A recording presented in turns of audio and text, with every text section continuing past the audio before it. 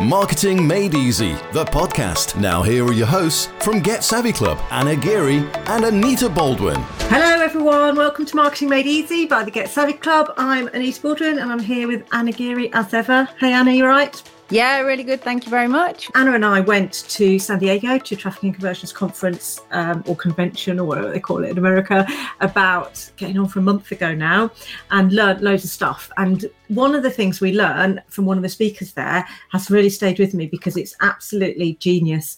Along the way, we've been going 3 years now, and along the way, we've always had the coaches and mentors, and we've always paid a lot of money, way more than we can afford for that, because if we want to get to where we want to get to, you need to look at who's already there and get them to just tell you how they did it. And then that's the easiest route to success.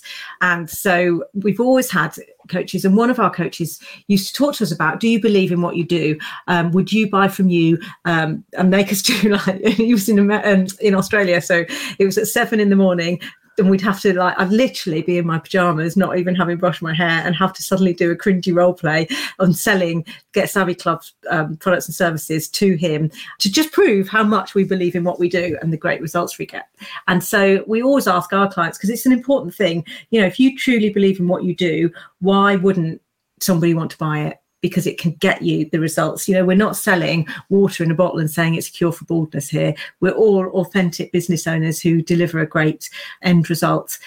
But this took that theory and kind of took it to the next level. Yeah, it was a different level for sure. Yeah, and so what they said was, what you need to do is, if you truly believe in what you do, pretend that you've gone back in time, say 10 years, to old you who's 10 years younger, and you're having a conversation, but you can't tell that 10-year younger you who you are, or that you're from the future, or that you know stuff. And what is the one thing you would recommend strongly for them to invest in?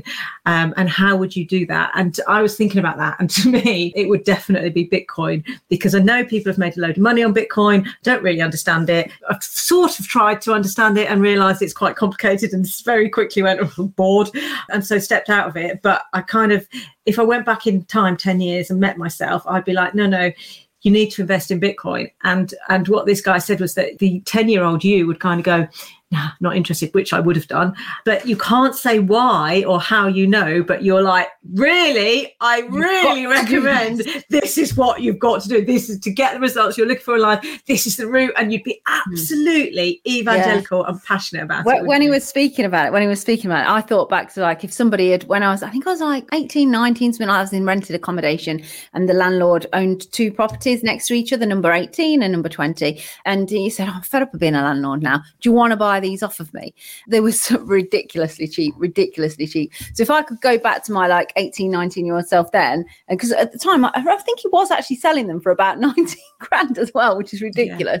And I think that was about the amount that I was earning at the time with what I was doing. But I remember thinking, like, oh my God, but that's a whole year of my salary, like, to buy that thing. So and obviously I didn't know what I know now about property and things. And if the old me now could go back and just go, trust me, you got to buy these, you got to get your mortgage, and also I'd send myself off to, those property conventions that you have. They're more well known now, and you can find them through online and whatever else. And obviously we've been and spoken to lots of them, haven't we, the networking meetings in property.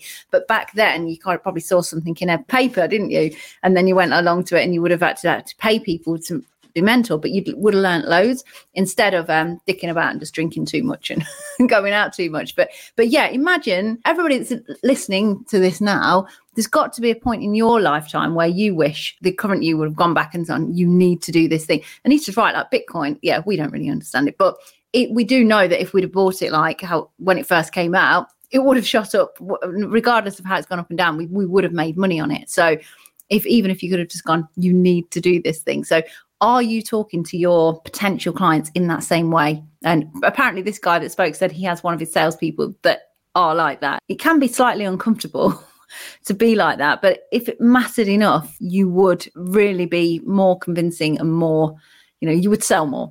You've got to know that you would sell more if you did that. The takeaway for me is, if you think about your whole demeanor when you're on a sales call, think about your posture, your body language, your actual language. I am 100% confident. This is what you need. You will do that, rather than, well, do you? And when you present the price, if you know that whatever it is you're offering to that person is the exact thing they need to get the outcome. And you know your products and services, so you know whether it is the exact thing they need to get the outcome that they're looking for. How much do you believe in that? Versus if you look at how your body language and your demeanor and your passion would be if you're trying to tell that 10 years ago self what it is that they need to invest in, and how different are those two people. So how different is that person back in time going, no, really, listen to me, I'm not going to stop until you listen because I know this is the right thing for you, versus the, oh, okay, well, might work. It's not the right time for you. I completely understand. And, and I know Anna's completely right. It can be really cringy and it can be hard. But if you're passionate about what you do, then that will shine through. And if you know, so really it's just down to, are they truly looking for that outcome, and do they believe in themselves? Because whenever you buy, and I'm kind of talking about services now more than products, but whenever you buy anything that's a service, you have to put some of yourself into it in order to get the outcome. So we sell mainly Social Media Made Easy, and it will make social media easy for you, but the outcome is you will get more clients. You've got to do the work. So it might take you, I don't know, half an hour a day. It might mean that you've got to get slightly out of your comfort zone. It might mean that you've got to get visible. It might mean that you've got to do things where you think, I'm really a bit uncomfortable doing this. However, you will get more clients, you will make more money, you will change your life, and that's the outcome. So if you don't believe that you can do that, then it's probably not the right thing for you. But if you're talking to someone and you truly believe that that's what they want, and they're going to put the time and effort in, and it's going to be, the most awesome life-changing opportunity for them and for you, because it's pretty nice to guide someone through that. We've done it several hundred times now and it feels great, I'll tell you that much. So if you both want that, then your demeanor should be, you've really got to get on and do this.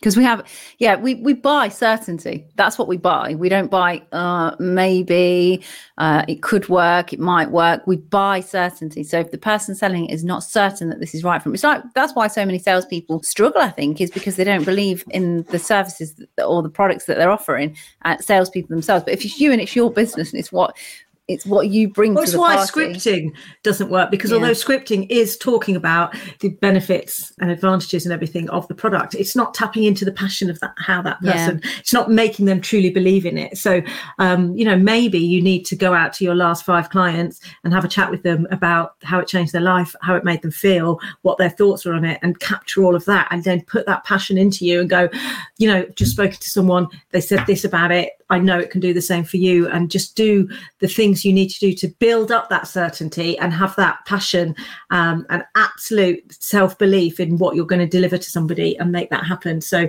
we speak to people all the time, and they don't chase testimonials because, again, it's another thing that's quite cringy and uncomfortable, saying, please, could you just tell me how great I am?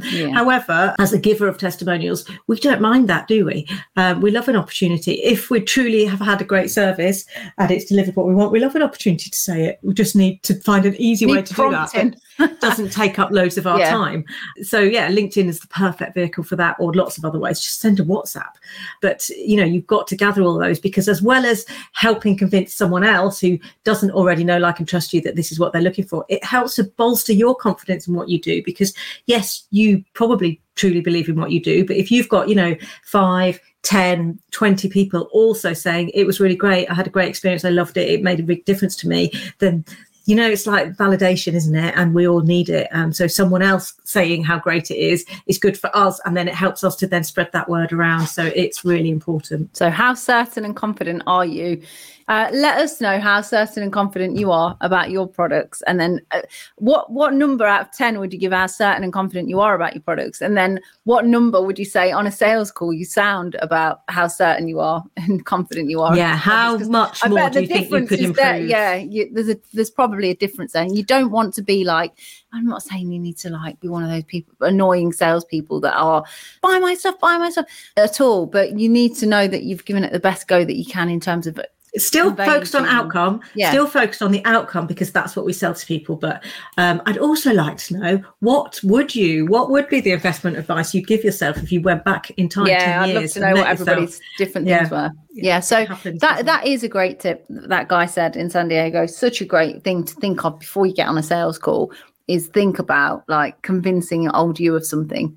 Yeah, and you might not be. And do you know what? I've been on sales calls since I heard that, and I definitely am not like, no, you really need this, because that is slightly hard. Too much, for me. But even if it improves you in terms of your confidence and your self-belief and your passion shining through, so even if it improves you 10, 20, 30%, it's still getting you closer to where you need to be. So think about that and get yourself revved up before every sales call, and just see the difference in conversion. If you know it will give them a transformation and a great outcome, then it's your job, and it's it's morally your job to make sure that you let them know that that's what morally. Do you know what? There's a good point there, because have you even bothered to work out what the outcome is that what you sell is delivering, or are you still selling the product or service and going, and we give you these lectures and what you these downloads and you're going to be able to access all of this, and that's not in case. There's probably a podcast on this at some point if you have a look through what we've done, but that's not what people are buying from you. What they're buying is they've got a specific pain point that's niggling away at them, and they've decided to do something about it, and they've got an outcome, an aspirational goal that they want to get to, and they're just double checking to see if you are the safe route to get to that outcome. So what you need to focus on is the outcome. You need to find out from them where it is they want to be, what that aspirational goal is, find out what's stopping them getting there, what are the obstacles, and then present what it is that you're offering in a way of reaching that outcome. It's not the stuff. So if you're not selling, please don't add in more downloads and more videos and more guest videos and all of that kind of thing, because that's not what's going to help you. But think more about the outcome, and then focus on the passion and self-belief you've got in that outcome that you can deliver, which is why, again, it all comes back to having the right ideal client, because you can't possibly deliver the same outcome for all different people who are actually looking for different outcomes. So you're going to make your life harder if you try and sell to all these people, because you're going to have to use bland vanilla terms and that passion won't come through. But if you've got one outcome you deliver to one ideal client who's got one pain point, and that's what you do all day long, then you're going to be able to charge a higher price for it, and you're going to be able to show more awesome results, and you're going to be able to show more passion, and then you're going to sell more. You're just going to be better at it as well. People are unrealistic to think that they can help everyone. You just can't get watered down. So you have to decide on that ideal client and go for it. But hopefully that little tip has helped you guys. As Anita said, I would love to know what your thing is that you would go back and tell your younger self to take action on or do, that you would be literally trying your hardest to convince them to do. In fact, if you haven't got out there on social media today, this is an awesome post, a really easy post, and one that's going to get great engagement. So go out there and say, if I travel back in time 10 years ago and met myself, I would say invest in X. If you were to go back 10 years time and give some advice to your younger self, what would you say? And just see what happens, and tag us in it so we know. So next time you do a sales call, think about talking to yourself 10 years ago and trying to convince yourself of something that you know is truly good for them. Oh, that's what I was going to say. Whenever people ask that question, I always think the old me wouldn't have listened. And to be honest with you, she probably wouldn't. If I attempted to go back into... I don't know. That's why it works, because it's how would you make that person isn't going to listen, because it's what otherwise you would have invested in that if you'd have believed in it half, even 50%. So how do you then try and convince that person without being able to tell them that stuff from the future? Yeah. Anyway, have a great rest of the day, and we will see you all soon. Fabulous. Enjoy your day. See you later. Bye. That was Marketing Made Easy, the podcast from Get Savvy Club. If you enjoyed it, connect with us on social media. Just search Get Savvy Club.